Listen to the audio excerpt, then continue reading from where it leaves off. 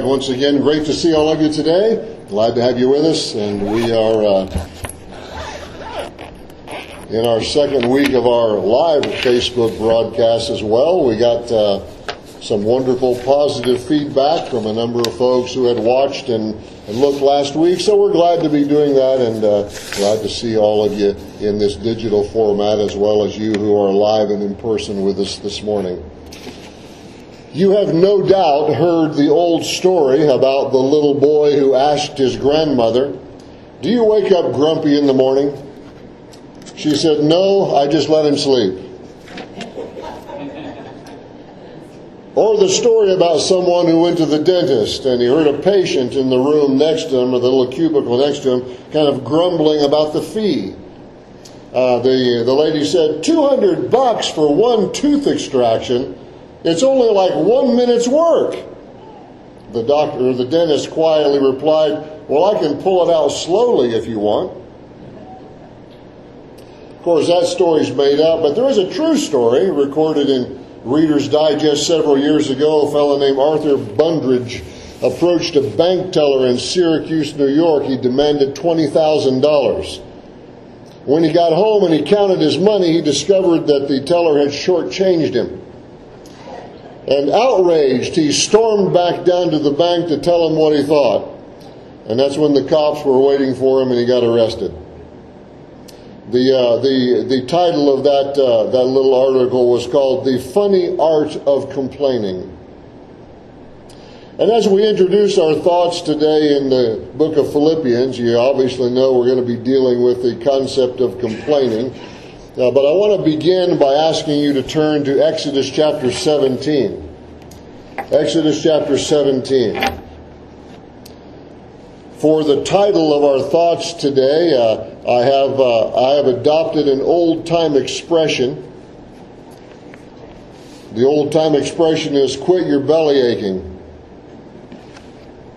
I'm going to read here in Exodus chapter 17. We'll be in the book of Philippians chapter 2 in just a moment, but Exodus chapter 17, and as I say, we'll title our thoughts this morning, "Quit Your Belly Aching."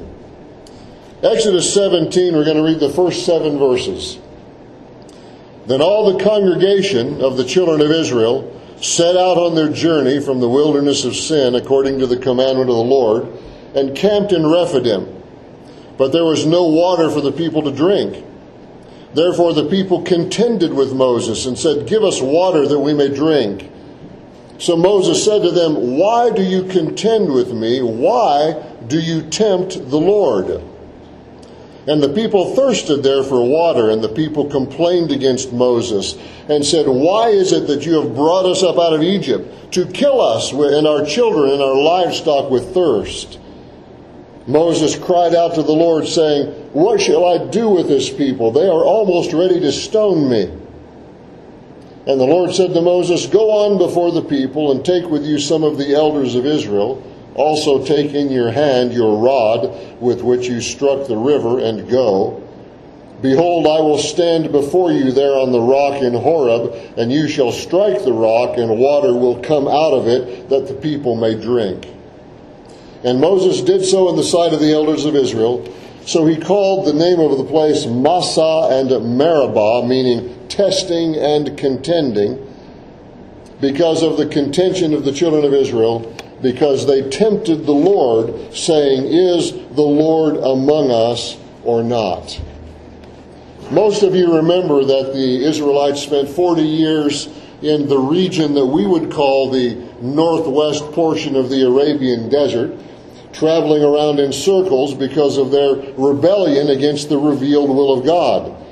They refused to cross over the Jordan River into Canaan because they were afraid and they wouldn't trust God. So God waited, as many of you remember, waited for the entire generation of men, 20 years old and older, to pass away in the desert. And then he began again with a new generation. We often call those 40 years the wilderness wanderings. They weren't actually wandering aimlessly. They were following the leading of the Lord.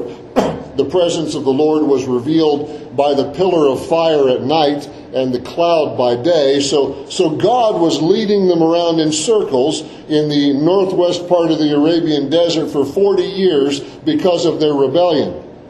But God's grace never left them, despite their rebellion, as we learn from reading the history of those events. But the story that we just read here in Exodus 17, that does not occur in the 9th year in the desert, or the 29th year in the desert, or the 39th year in the desert, as you might think.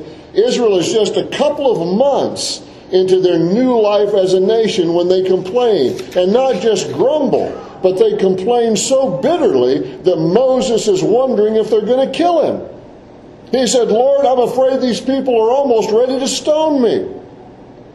And as we look at their complaints, along with God's response to what he did here, we see some interesting things about ourselves and about God. And the first thing that we learn from this passage is simply this: that when we complain, we forget God's past provision. We forget all the many times that God has provided for us. God has directed our circumstances. That was certainly the case for the Israelites. In a matter of months, they had witnessed God bring the 10 plagues against Egypt.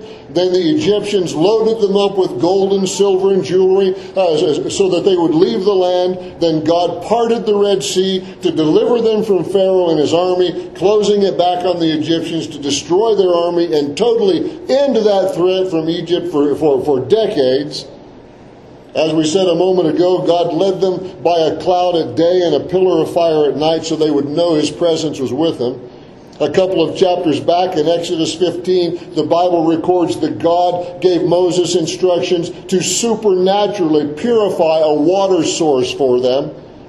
Then in chapter 16, as their food supplies ran out, they just a few weeks beyond the Red Sea, their food supplies run out. God brought quail into the camp, and he brought manna, began to bring manna down from heaven, miraculously dropping manna from heaven 6 nights a week, and he did that for the next 40 years.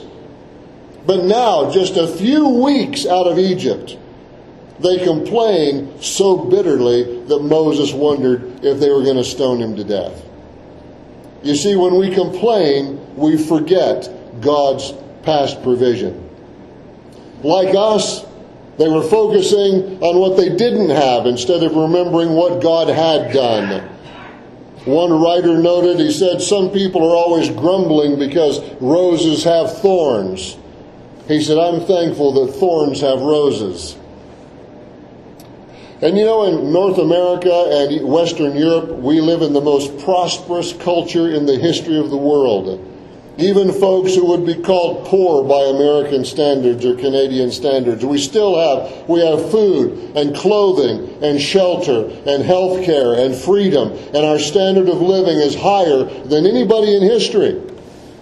Several years ago, the United Nations published some very interesting economic information. We talk about people being rich or poor or whatever, and they said this. I was kind of astounded. They said, if you have $4,000 in assets, you are richer than 40% of the world. When I first read that, I thought, man, I know some teenagers that have $4,000 worth of DVDs. You know, you have $4,000 in assets. You are richer than 40% of the world's population. If you have $60,000 in assets, you are richer than 80% of the world's population. Can you imagine that? In American society, $60,000 isn't much if you own a house or you got a house or some land or whatever. You got $60,000 in assets, you are in the top 20% of the world for economic income and power and money. And yet we are tempted to complain if we can't find our favorite snack at the convenience store. And you know, as we gain more and more stuff, we become more and more discontent. And when we complain, as I said, we forget God's past provision. We forget what we have. We forget what God has done. And we moan and groan about the smallest things. A sociologist wrote just a few years ago, he said the average modern young person lives in a state of what he calls sullen discontent. continually dissatisfied with things as they are. One of the problems he suggested is a small family in which fewer children are able to demand more of their parents' attention, and they don't have to share as much with their brothers and sisters. And then he said, you combine that with affluence, a lot of money, and materialism, that situation tends to produce selfish, indulgent children who are never content with what they have. They grow up wanting everything or thinking that they have to have it right now. They don't want to enter adult society because then adult society doesn't cater to every whim. They want to postpone the responsibilities of a job and marriage and family and other commitments. When children become adults, they don't get what they want. Discontentment increases, as does frustration, anger, anxiety, and complaining. Discontent, this person says, also breeds impatience, another defining characteristic of our times. These endless causes of impatience and hostility, long lines, interruptions, talkative people, rude people, high prices, traffic jams, inconsiderate drivers, crying babies. That's fine, they can cry back there, it's all right. Mounting discontent through the years kind of produces this trauma that people call the midlife crisis. You know, the Bible commands believers not to complain. Churches today have more than their share of malcontents and complainers. A lot of people leave a church because their children don't like it, or because they're dissatisfied with some minor aspect of leadership or organization or policy. Churches that promote self-esteem and self-fulfillment fuel the fires of discontent and complaining. Churches devoted to entertainment and meeting felt needs also create expectations for superficial satisfaction that they cannot meet. So we come here to our little passage in Exodus 17. And the people, having been delivered by God in such an incredible and magnificent way just weeks before, now they're ready to kill Moses. Why did you bring us out from Egypt? You're going to starve us all to death? You're going to make us all die of thirst? And Moses says, man, these guys are so mad they're about to kill me. Does God destroy them all? No. He sends Moses down with the elders of Israel, some of the elders of Israel. He said, take your rod and go to this particular rock and strike the rock. And he said, water will gush out and it'll be enough for everybody. And of course, this is just a little trickle in a water hose. And remember, there's well over 1 million people here and all the livestock. This is a river that breaks out from that rock. And Moses calls the place testing and contending, because he says the people are tempting God, saying, is the Lord among us or not? Complaining, complaining, complaining. So you see, when we complain, we forget God's provision. Secondly, when we complain, we are tempting God, as Moses said. In the story, the people were quarreling with Moses, but he very wisely discerned the true target of their anger when he said to them, why do you tempt the Lord, in verse 2? You see, they were basically complaining against God.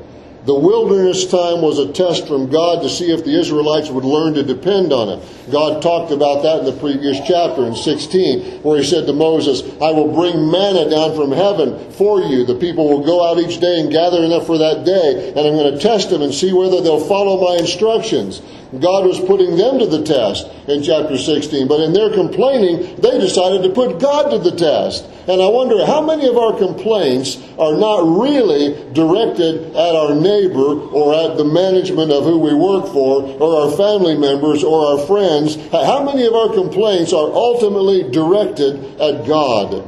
Because the buck does stop there with God. Perhaps I think we are putting God to the test. And that wording there, putting them to the test, that is legal in nature, has the idea of bringing a charge or bringing some kind of lawsuit. So the people are taking God and Moses to court for not properly taking care of their needs, in their opinion. And Moses even fears the death penalty as he talks about a possible stoning. And God shows up to face his accusers with the elders of Israel as witnesses. Unfortunately, it's not the first time the people complained. It won't be the last time. And when you and I complain, we are accusing God of not properly doing his job. As if we were better trained to take care of ourselves than he is. And as if we know better than God what is best for us. It's like the clay complaining to the potter, "Why did you make me like this?" Or it's like the created thing griping to the Creator about what he did. And God could say to us, as he said to Job in Job 38, "Where were you when I laid the foundations of the earth?" So turn now to Philippians chapter 2. When we complain, we forget God's past provision. When we complain, we tempt God. We are accusing God. We're taking God to court saying, "Why aren't you doing it my way? Why aren't you doing what I want? Why aren't you providing this on my timetable? Why aren't you doing this the way I think it should be done? Why aren't you taking care of what I think I need?" We're putting God to the test. We're taking God to court. We're charging God with something foolish. As is often the case with Paul's instructional letters to churches, he gives a command and then he explains the reasons. I've often said Paul can give you a boatload of truth with a spoonful of words, or a truckload of truth with a spoonful of words, and he does that in these verses. We're going to begin to read in verse 14 of chapter 2, is where we left off last week. We're going to read from verse 14 up to verse 18. Paul writes, "Do all things without complaining and disputing, that you may become blameless and harmless, children of God without fault, in the midst of a crooked and perverse generation, among whom you shine as lights in the world, holding fast the word of life, so that I may rejoice in the day of Christ, that I have not run in vain or labored in vain. Yes, and if I am being poured out as a drink offering on the sacrifice and service of your faith, I am glad and rejoice with you all. For the same reason, you also be glad and rejoice with me." The command here is pretty simple. Paul gives a command and then he explains the reason for it. The command is simple. He basically says, quit your belly aching. Do all things without complaining and disputing. No muttering, no grumbling, no griping about your circumstances. No arguing with God. As Counselor Paul Tripp likes to say, no activating your inner lawyer to defend yourself and argue your case. And then Paul Tripp usually goes on to say he doesn't have an inner lawyer, he has an inner law firm. Everybody likes to activate that little inner lawyer in you arguing your case and figuring, why can't it be done this way? Why can't it be done my way? And Paul basically says, no complaining, no disputing with God. Let all things be done without complaining and disputing. Now this is when we talk about, when people may be complaining, this is not discussing your situation and looking for God-honoring solutions to the problems. We should all be doing that. When troubles come, you look at your circumstances, you ask God how He wants you to respond to this thing that He has brought into your life. You talk to mature followers of Jesus. You talk with and pray with those who are walking with the Lord. You face the trials of life with submission to the will of God and a desire to look for solutions that will honor the Lord Jesus. But Paul says, do everything without belly aching about it. No griping to God with a victim mentality.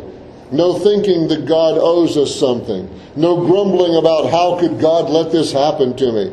If you're looking for a biblical example of this, there's none better than Job. Remember all those incredible statements Job made throughout his book? I'll just give you two of them. One of the great phrases in Job when Job said, "The Lord gives and the Lord takes away.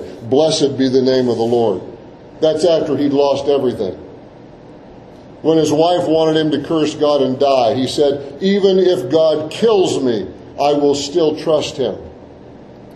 And the scripture records that in all of Job's trials, he never sinned with his words or accused God of foolishness. That's an amazing testimony, given all the things that Job went through. So Paul writes to the Philippian church, do all things without complaining or disputing.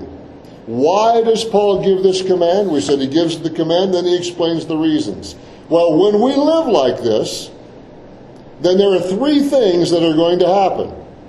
If we actually can live doing all things without complaining or disputing, when we do that there are three things that will happen. The first thing is this: our growth in Christ is unrestricted.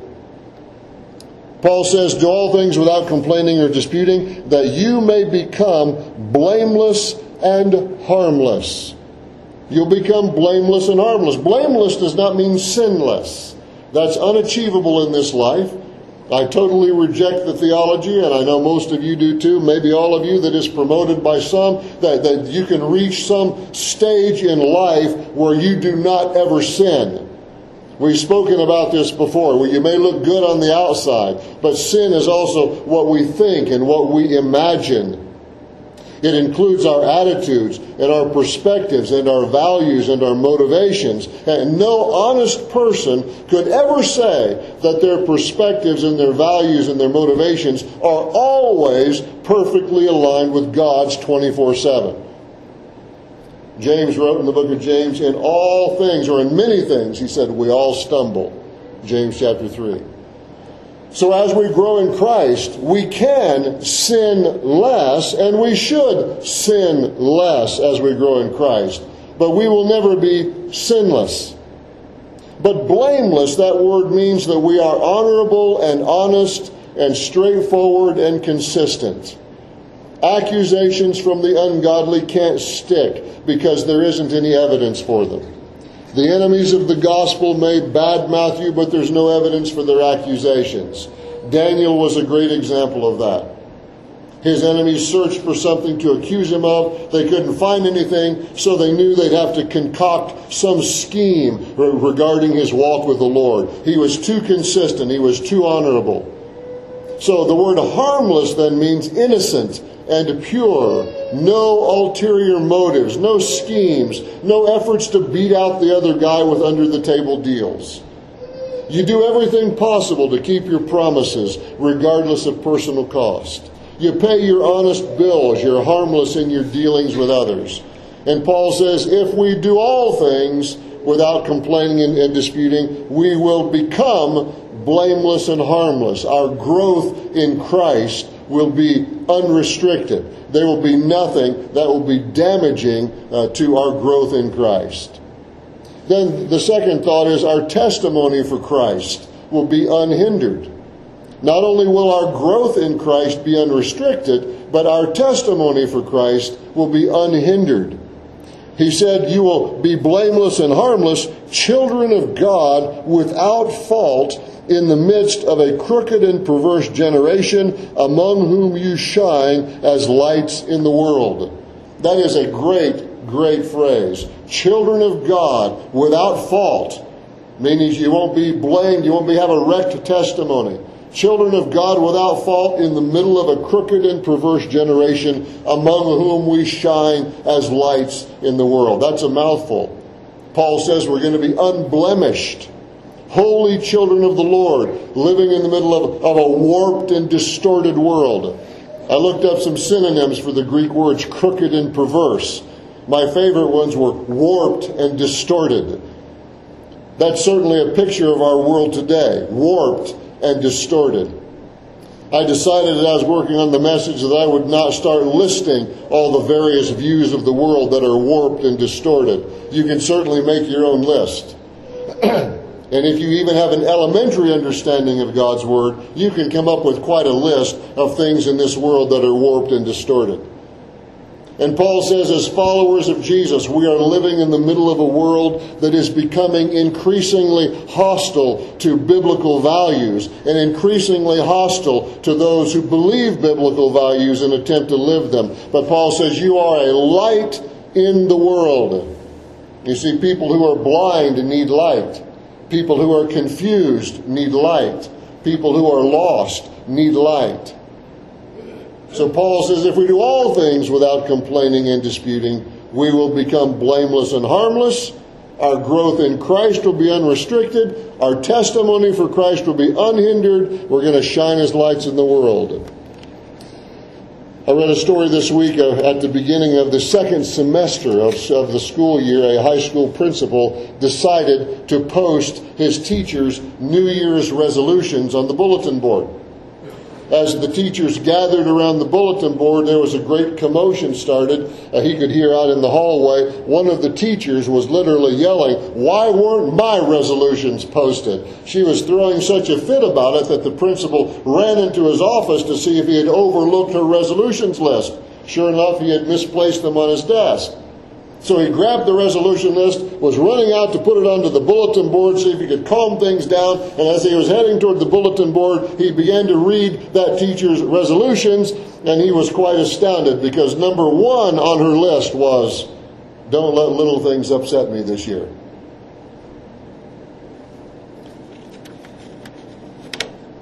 You were supposed to laugh. Sorry. Thank you. You know, the world is watching. We are so inconsistent. Our testimony for Christ is often hindered because of our complaining, because of our disputing against God, because of what we say and do against the Lord. But if we can live that kind of life, as he said, our growth in Christ will be unrestricted, our testimony for Christ will be unhindered, and then thirdly, Paul says, our influence for Christ will be unending. Notice in those next verses, verse 16, holding fast or holding forth the word of life, so that I may rejoice in the day of Christ, that I have not run in vain or labored in vain. Yes, if I'm being poured out as a drink offering on the sacrifice and service of your faith, I'm glad and rejoice with you all. For the same reason, you also be glad and rejoice with me. Paul says, I want to rejoice in the day of Christ. The day of Christ he's talking about, it's the return of the Lord. He says, if you hang on, if you persevere, if you keep going, if you don't give up, he said, I will rejoice because all my efforts will have been worth it. And he said, even if I am being poured out for the cause of Christ, it's an Old Testament image there, the drink offering, one of the Old Testament sacrificial offerings, where you poured out something before the Lord, or poured out something on top of a sacrifice that was about to be burned. That was called the drink offering. And Paul says, I'm being poured out like a drink offering. God is pouring me out. I am being sacrificed for the cause of Christ. He said, and even if I'm being poured out for the cause of Christ, he said, that's fine. I'm willing. Be glad and rejoice with me. We're on the same team. We're going the same direction. We're having the same goal. And our influence for Christ just keeps going even after we're gone. Our influence for Christ goes right up to the day of Christ, that final day when the Lord Jesus Christ returns. So Paul says, if we do all things without complaining and disputing, if we can, our growth in Christ will be unrestricted. Our testimony for Christ will be unhindered. Our influence for Christ will be unending.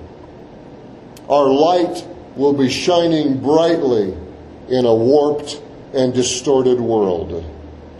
May God help us to live that way. Let's pray. Thank you, Father, for your word. Thank you for the challenge. It is so easy for us to complain. So easy for us to complain against God. Why'd you let this happen to me, Lord? Or why is this going like this? Or why did this happen now? Or why isn't this working out the way I wish? And on and on and on we go. Lord, help us to not dispute against you and bring a charge against you. May we live a life where our testimony moves forward in an unrestricted sort of way, and our spiritual growth is not hindered by our attitude of complaining and disputing. We know, Lord, as the unbelieving world looks at us, They want to see people who are standing for the Lord Jesus Christ and who are being honorable in their business dealings and who aren't negatively griping and complaining about everything under the sun. Help us, Lord, to hold fast that word of life. Help us to shine the light in this warped and distorted world for the cause of Christ, we pray. In Jesus' name, amen.